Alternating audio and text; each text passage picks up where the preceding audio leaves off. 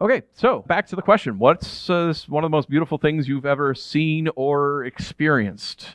What do you guys think here in person? The birth of a baby. Like a few minutes after. What else? Yeah. Pennsylvania wilds. Yeah, just beautiful. What else? Fall in northern Michigan. Oh, yeah. Yeah, we get the leaf peepers up here. New York, we call them leaf peepers, which always sounded really questionable. What else? Death of a believer ready to go home. Yeah. No, that's true.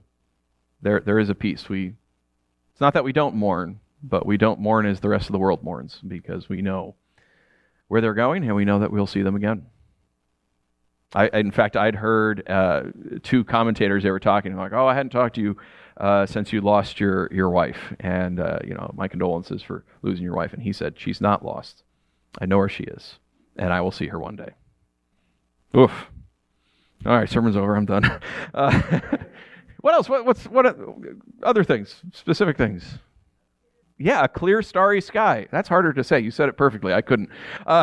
Yeah, isn't that? And in the middle of winter, it's more clear because the cold and the particles are smaller and everything. So yay, we live in the perfect place right now in 0-degree weather to experience that. But yeah, it's breathtaking. What else? Oh wow, it's like God's sculpture garden over there in Arizona. Awesome, wonderful.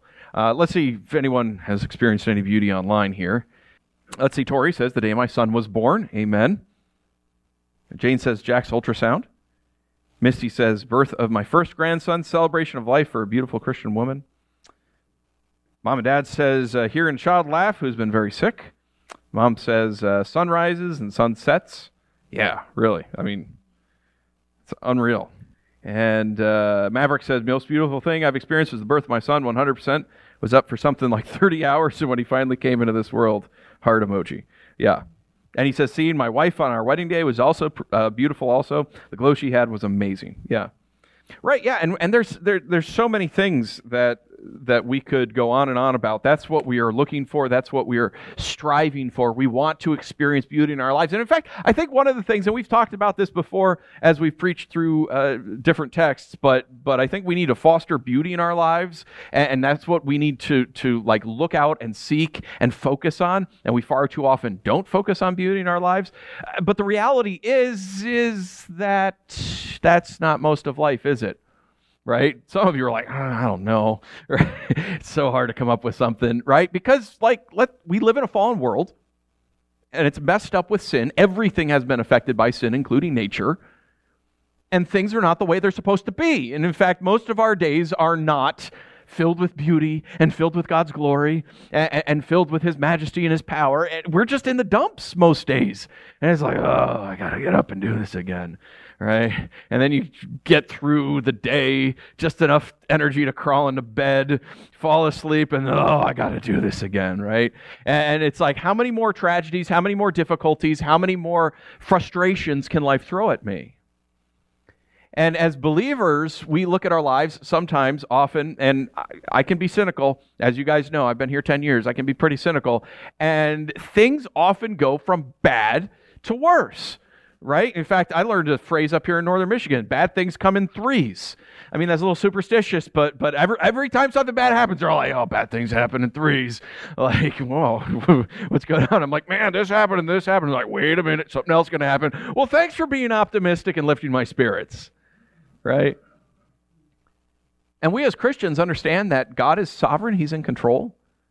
So why does God let things go from bad to worse?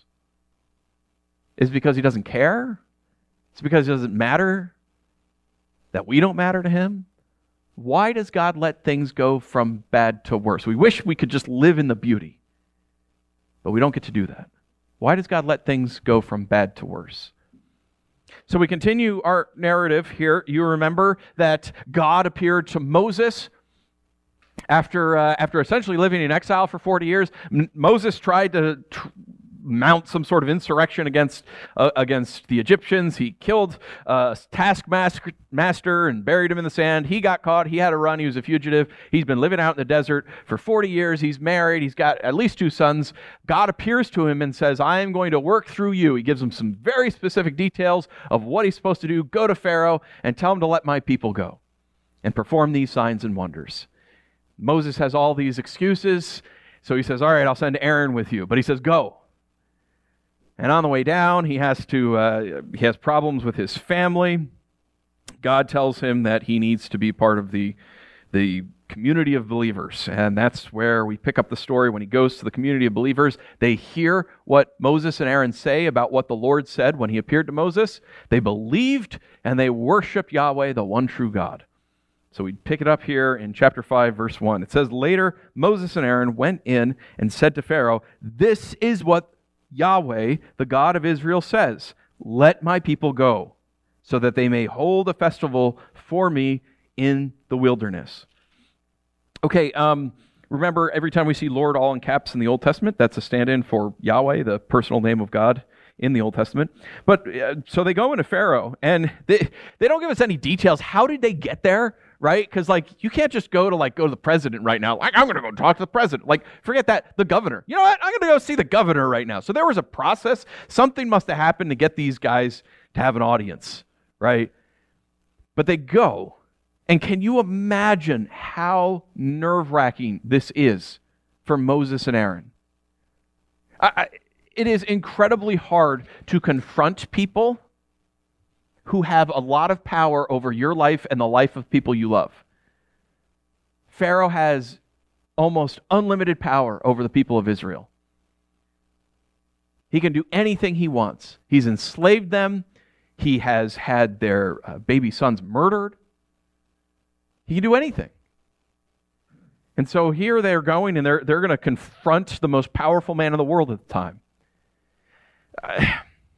Just put yourself in their position. If you are having to confront your boss's boss over something that the business is doing, and what we're doing is immoral, what we're doing is dangerous, what we're doing is wrong.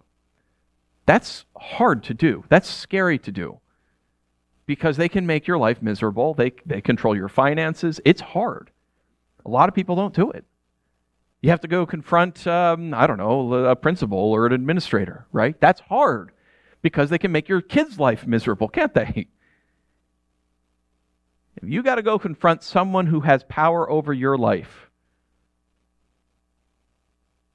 it's hard. And that's what they do. How does Pharaoh respond? Not well. Verse 2. But Pharaoh responded, who is Yahweh, that I should obey him by letting Israel go? I don't know the Lord, and besides, I will not let Israel go. So it doesn't work, right? I don't think he said this oh, who is this God? I've never heard of this God before. Right? He's not saying it like that. I think he has heard of Israel's God. He says, he's nobody. Look at the gods you got one God? We've got 30. Our gods can beat up your gods. And you think you're so impressive? You think I care what your God thinks? Well, if your God really cared, then why did he let me enslave his people?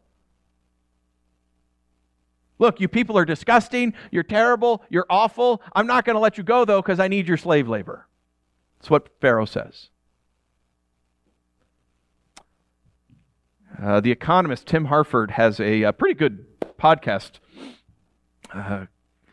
And Tim Harford, in the podcast, one of the episodes, he said that there were, he did a case study of all of these people who made whistleblowing actions, right? Someone was doing something unsafe or illegal or a Ponzi scheme, and they blew the whistle, and people got in trouble, and, some finances were saved, lives were saved, all this stuff. But the interesting thing was they have done all of these follow-up interviews with the whistleblowers who saved lives, who saved companies, who saved money, right?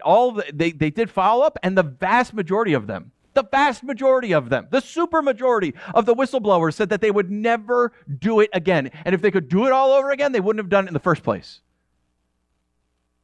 because the cost was too high. Even though there's apparently legal protections for whistleblowers in most developed countries, they said, it hurt their job, it hurt their prospects for finding other jobs, the relationships that it broke, the emotional turmoil it put them through and their families through, not worth it. They wouldn't do it again. So this is bad. Pharaoh doesn't seem to care. But cheer up. It gets worse. It goes from bad to worse. They answered, Moses and Aaron answered, "The God of the Hebrews has met with us. Please let us go on a 3-day trip into the wilderness so that we may sacrifice to Yahweh our God, or else he might strike us with plague or sword." Okay, so if you recall back when he was talking to God and God told him exactly what to say and what to do, this was not exactly part of the script. He said, the God of the Hebrews, that's kind of at this point in Israel's history, that's kind of the derogatory name for the Israelites, right? So he's already changing the script a little bit. That's understandable. He says, please let us go on a 3-day trip into the wilderness so we may sacrifice to Yahweh our God. That's true. That's what God told him to say. And then he says, or else he may strike us with plague or sword. Did God say that? If you recall that, did God say, look, and if Pharaoh won't let you do this, I'm going to kill you? He didn't say that at all. I mean, what's Moses doing? I know what I guess what Moses is doing, because this is what I'm doing. I'm trying to please. I'm trying to get you to feel bad for me, right? So I'm trying to manipulate the situation. So it's not me. I don't really want this, but our God's going to kill us with a plague, please. He goes off script. Verse 4, the king of Egypt said to them, Moses and Aaron, why are you causing the people to neglect their work? Get to your labor. Pharaoh also said to them, look, the people of the land are so numerous, and you would stop them from their labor? That day Pharaoh commanded the overseers of the people as well as their foremen, don't continue to supply the people with straw for making bricks as before.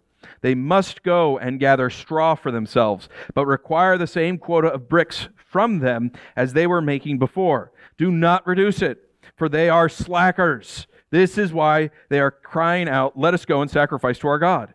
Impose heavier work on the men. Then they will be occupied, and it will not pay attention to their deceptive words. Okay, so things just went from bad to worse. Also, there's something else Moses didn't do. God told him, when you go to Moses, perform all the signs and wonders that I showed you to do. Oh, also, he said, when you go, bring the elders of Israel with you. He didn't do that, right?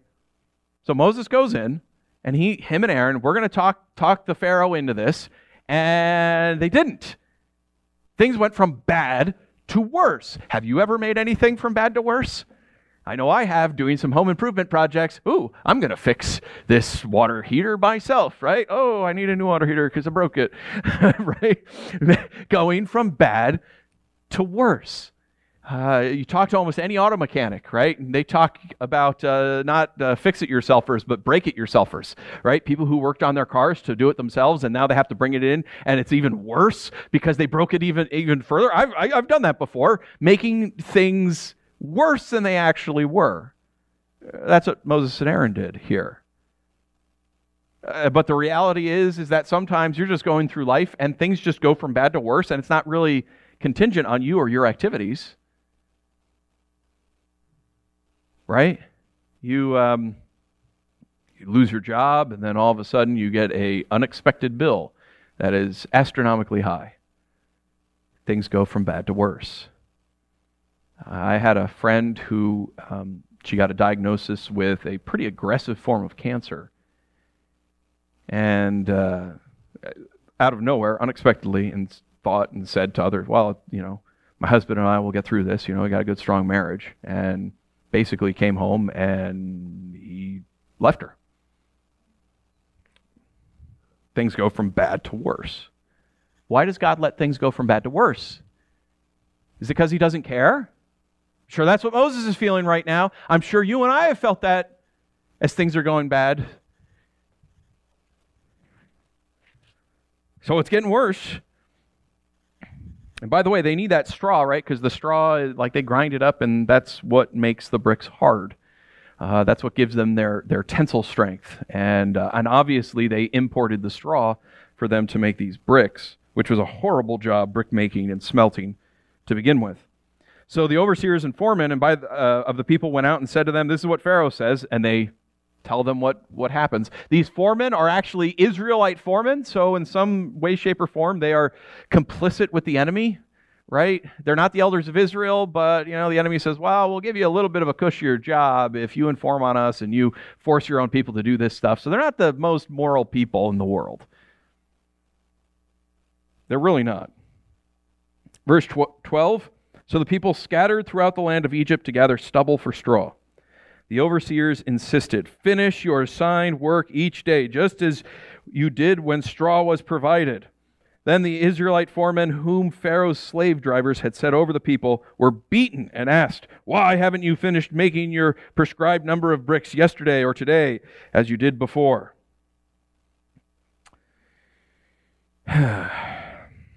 So, there's no straw in the land.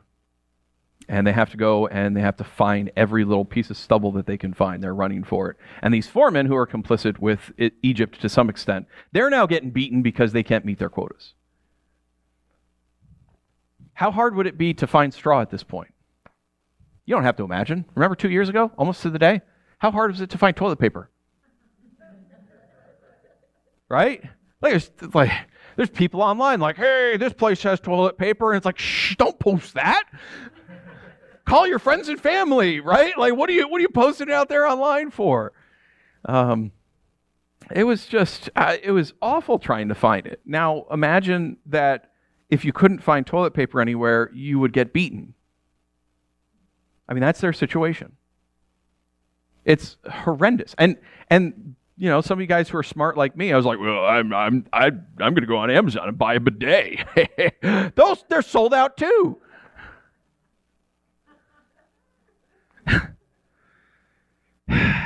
People were smarter than me, faster than me.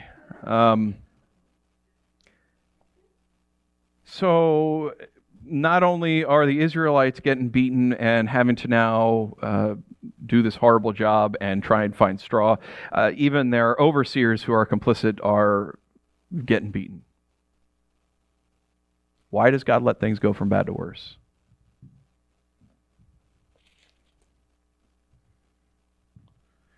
So the image that I think what happened here is the foremen who got beat for not meeting quotas. What happened? Why did this happen? And this guy Moses and Aaron, they said, "Yeah, that God we've heard about, Yahweh, that he appeared to them, and they went to Pharaoh, and now Pharaoh's angry." And the foreman like, "Oh, you got to be kidding me." Right? So they find Moses and Aaron like, "You wait out here. We'll go fix this." Got to be kidding me. Idiots. Verse 15. "So the Israelite foreman went in and cried for help to Pharaoh. 'Why are you treating your servants this way? No straw has been given to your servants, yet they say to us, make bricks. Look, your servants are being beaten, but it's your own people who are at fault.'" Right? Like, this is a supply chain issue. We do the worst part of the supply chain. You've got some people who are harvesting straw, and harvesting straw is gross. I get it. It's not as bad as smelting bricks. It really isn't. So, so you're supposed to bring the supply chain. We don't have a supply chain anymore. You've cut that off. It's this fault. This is why we can't do this. Like, how are we supposed to make bricks if we don't have the items we need? And there's nowhere to get it. This is our fault. It's their fault. What does Pharaoh say? But he says, "You are slackers, slackers. That is why you're saying, 'Let us go sacrifice to Yahweh.' Now get to your work. No straw will be given to you, but you must produce the same quality of bricks." The Israelite foremen saw that they were in trouble when they were told, "You cannot reduce your daily quota of bricks." Think about it for a moment.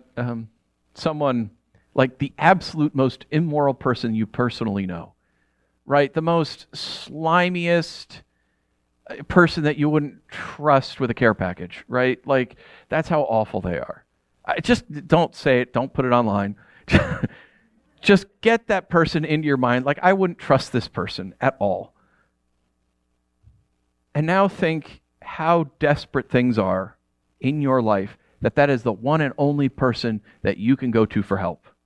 That's the only person who has a chance of helping you out of your situation. Because that's what's happening here. These Israelite foremen, they were not seen as moral standards in Israel's community. They were seen as traitors.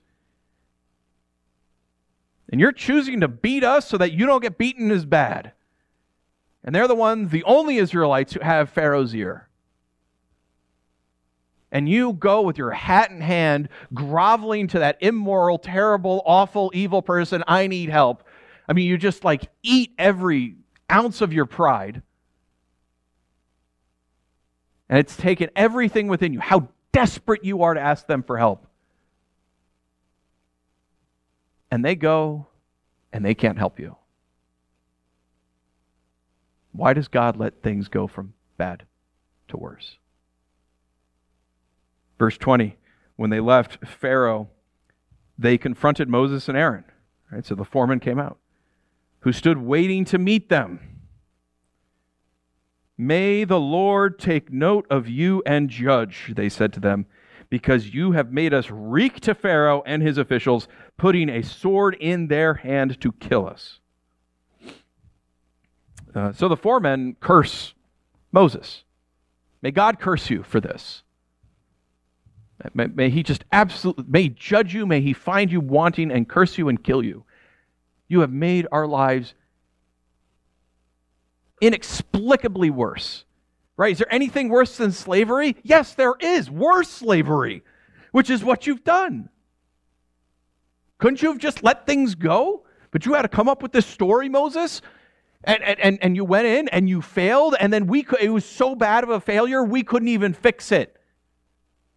I mean, can you imagine what Moses is feeling right now?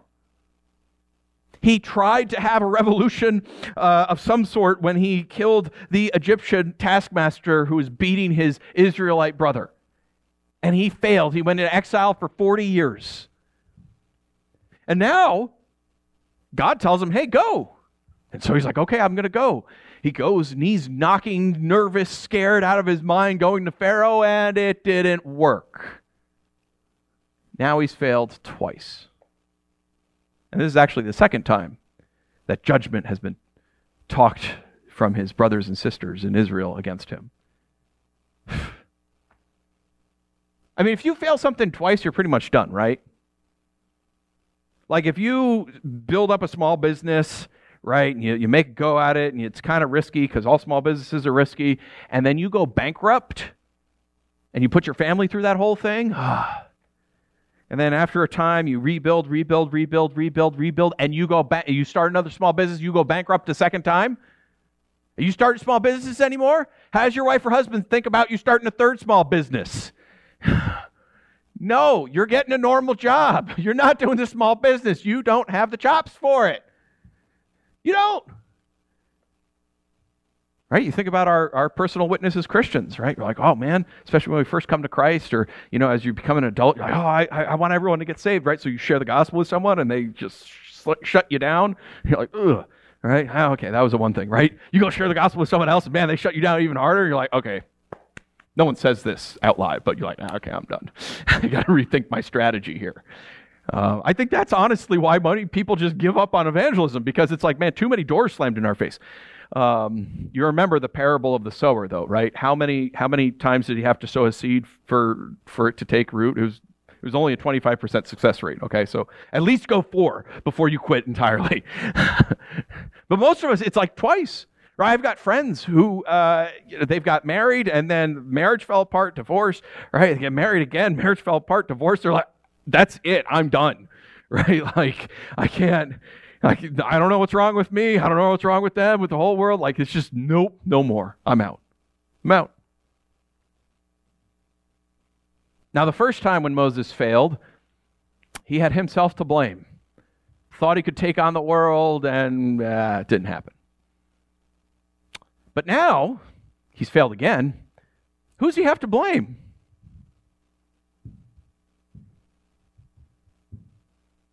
Who?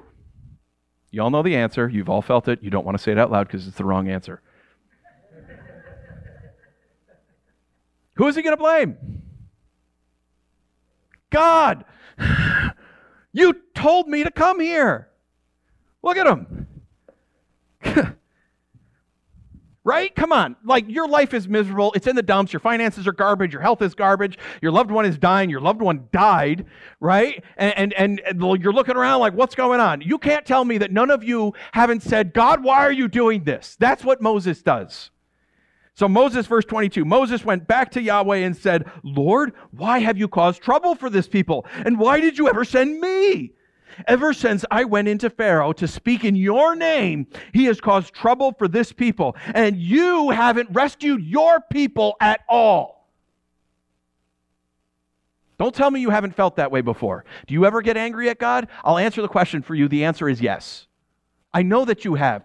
You've ever been disappointed with God? Why are you letting things go from bad to worse? You must not love me. You must not care, or you must not even pay attention to me, God. Why are you letting things go from bad to worse? Moses is saying, I did what you asked me to do, and things are worse. I've experienced that, right? Finances in the toilet, family tragedies. Get angry at God. I'm sure you get angry at God too. If your health fails, chronic health problems, loved one dies.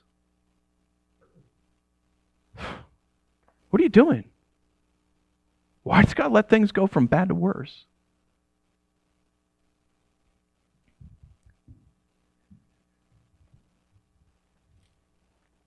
Chapter 6, verse 1. But Yahweh replied to Moses, now you will see what I will do to Pharaoh. Because of a strong hand, he will let them go. And because of a strong hand, he will drive them from his land.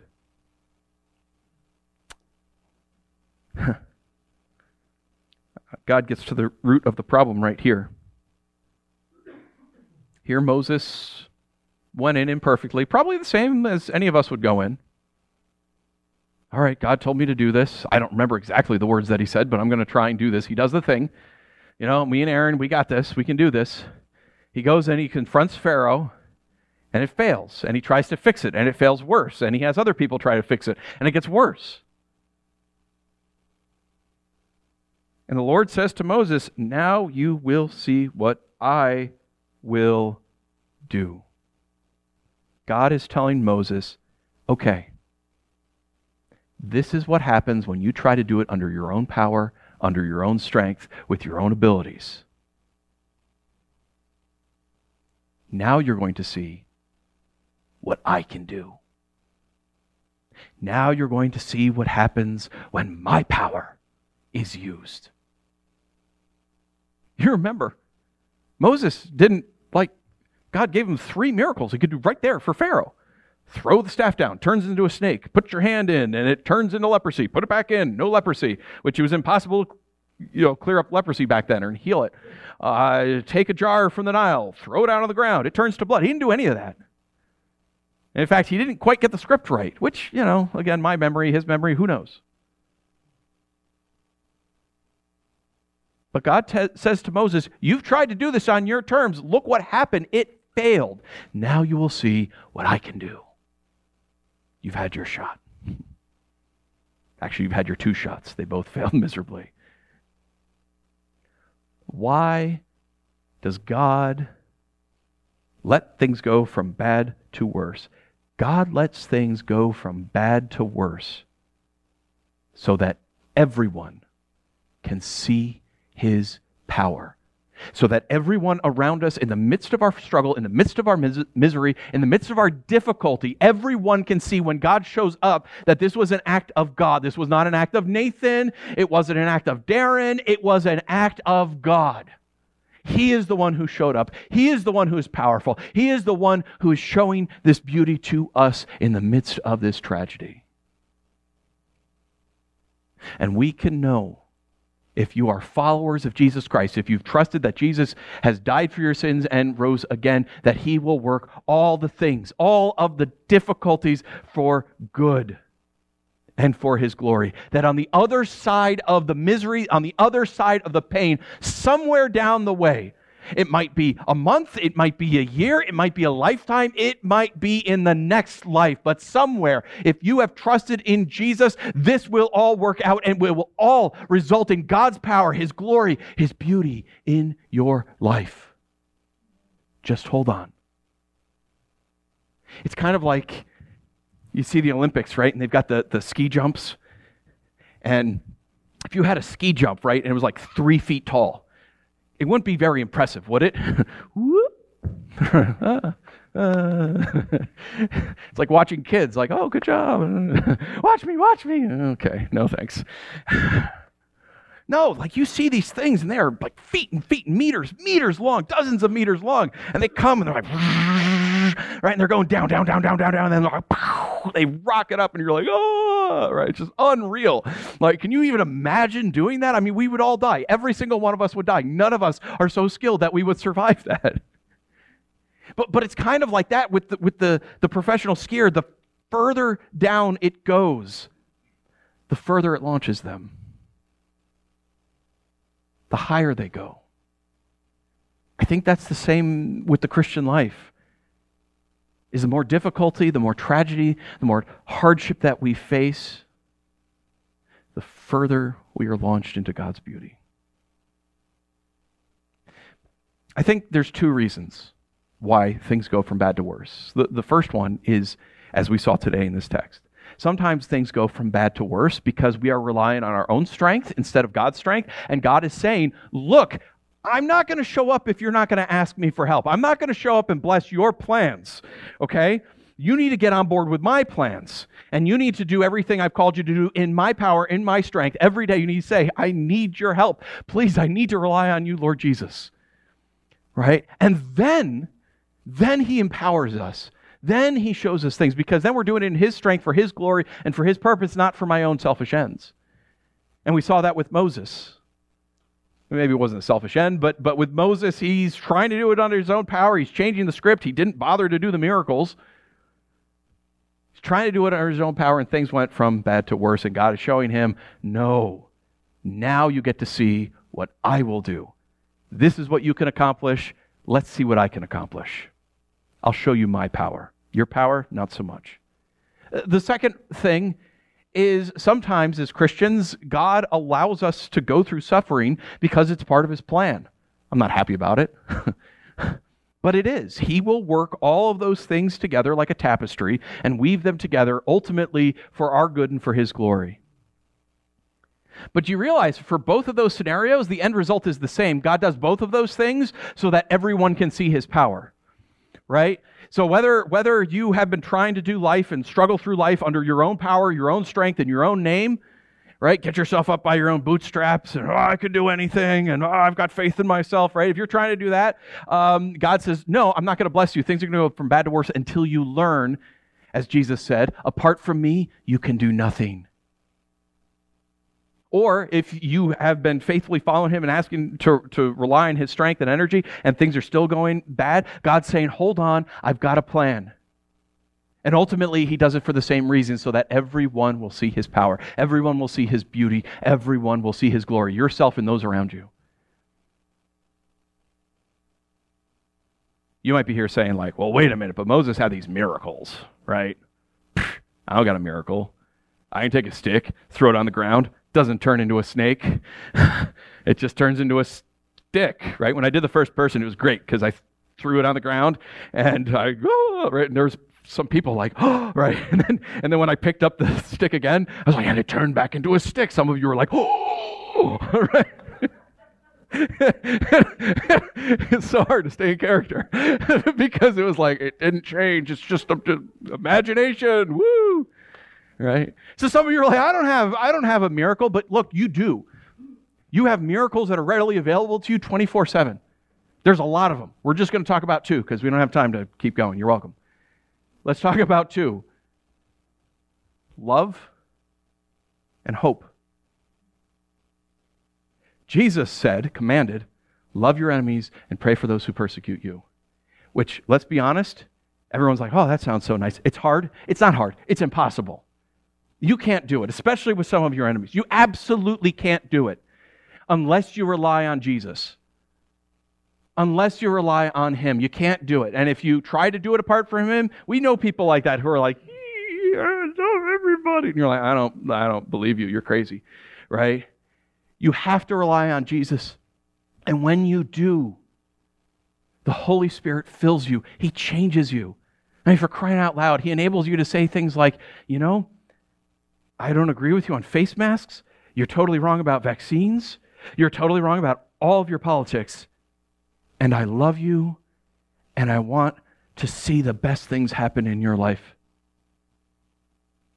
That's a work of the Spirit. And I know I sound so contrite, but oh my goodness, if the church could just get on board with that, right? During the last 2 years, we probably wouldn't be in the position we're at.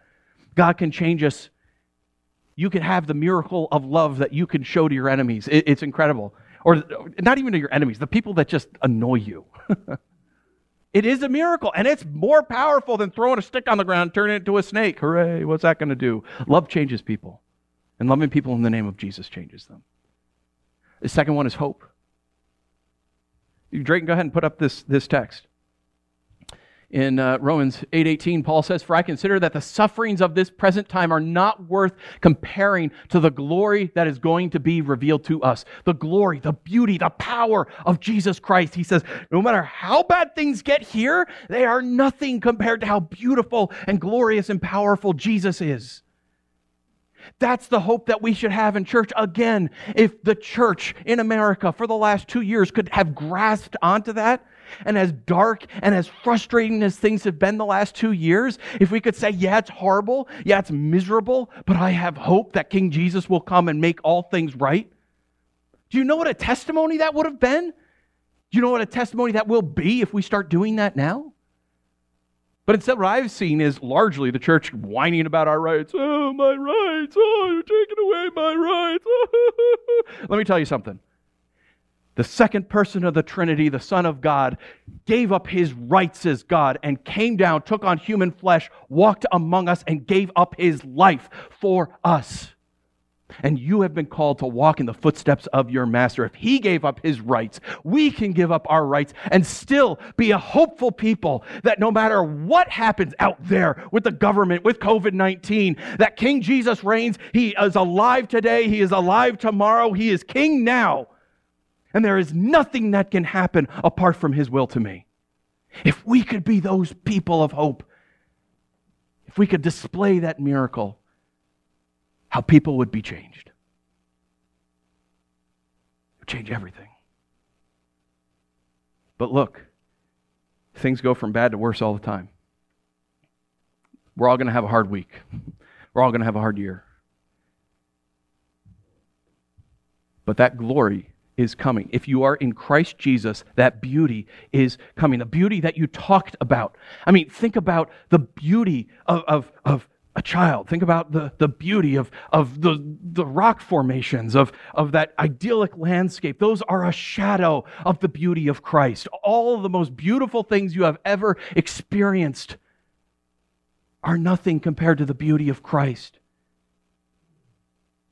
Be faithful to Him. In the meantime,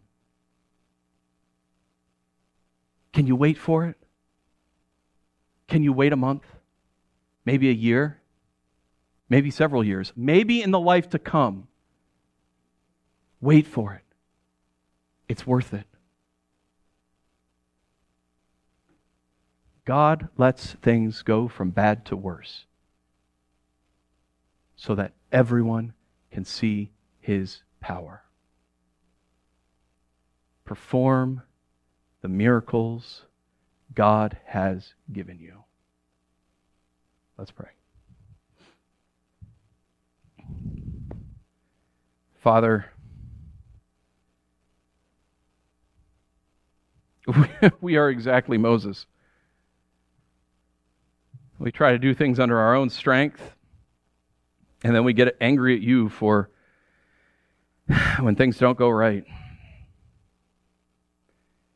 Help us to learn that you are in control, that you are powerful, that you are greater than anything else we could pursue.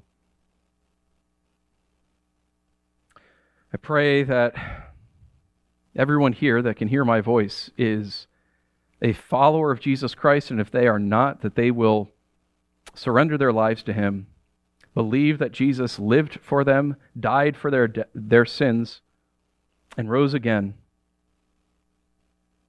And that as they put their trust in Him, that they will experience that new life, the forgiveness of sins, the redemption of their souls, reconciliation to You, Father God.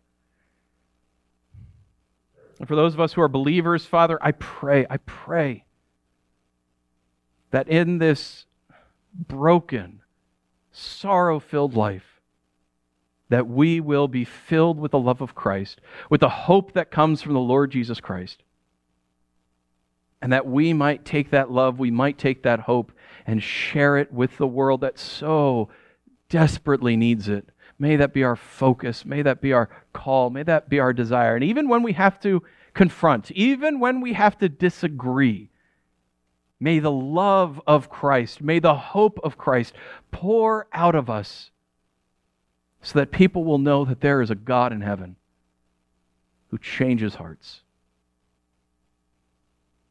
Father, help us to wait for it. Help us to wait faithfully for that day when Your power, or Your glory, or Your beauty is seen by all. And we pray that many sons and daughters will come into Your kingdom as a result.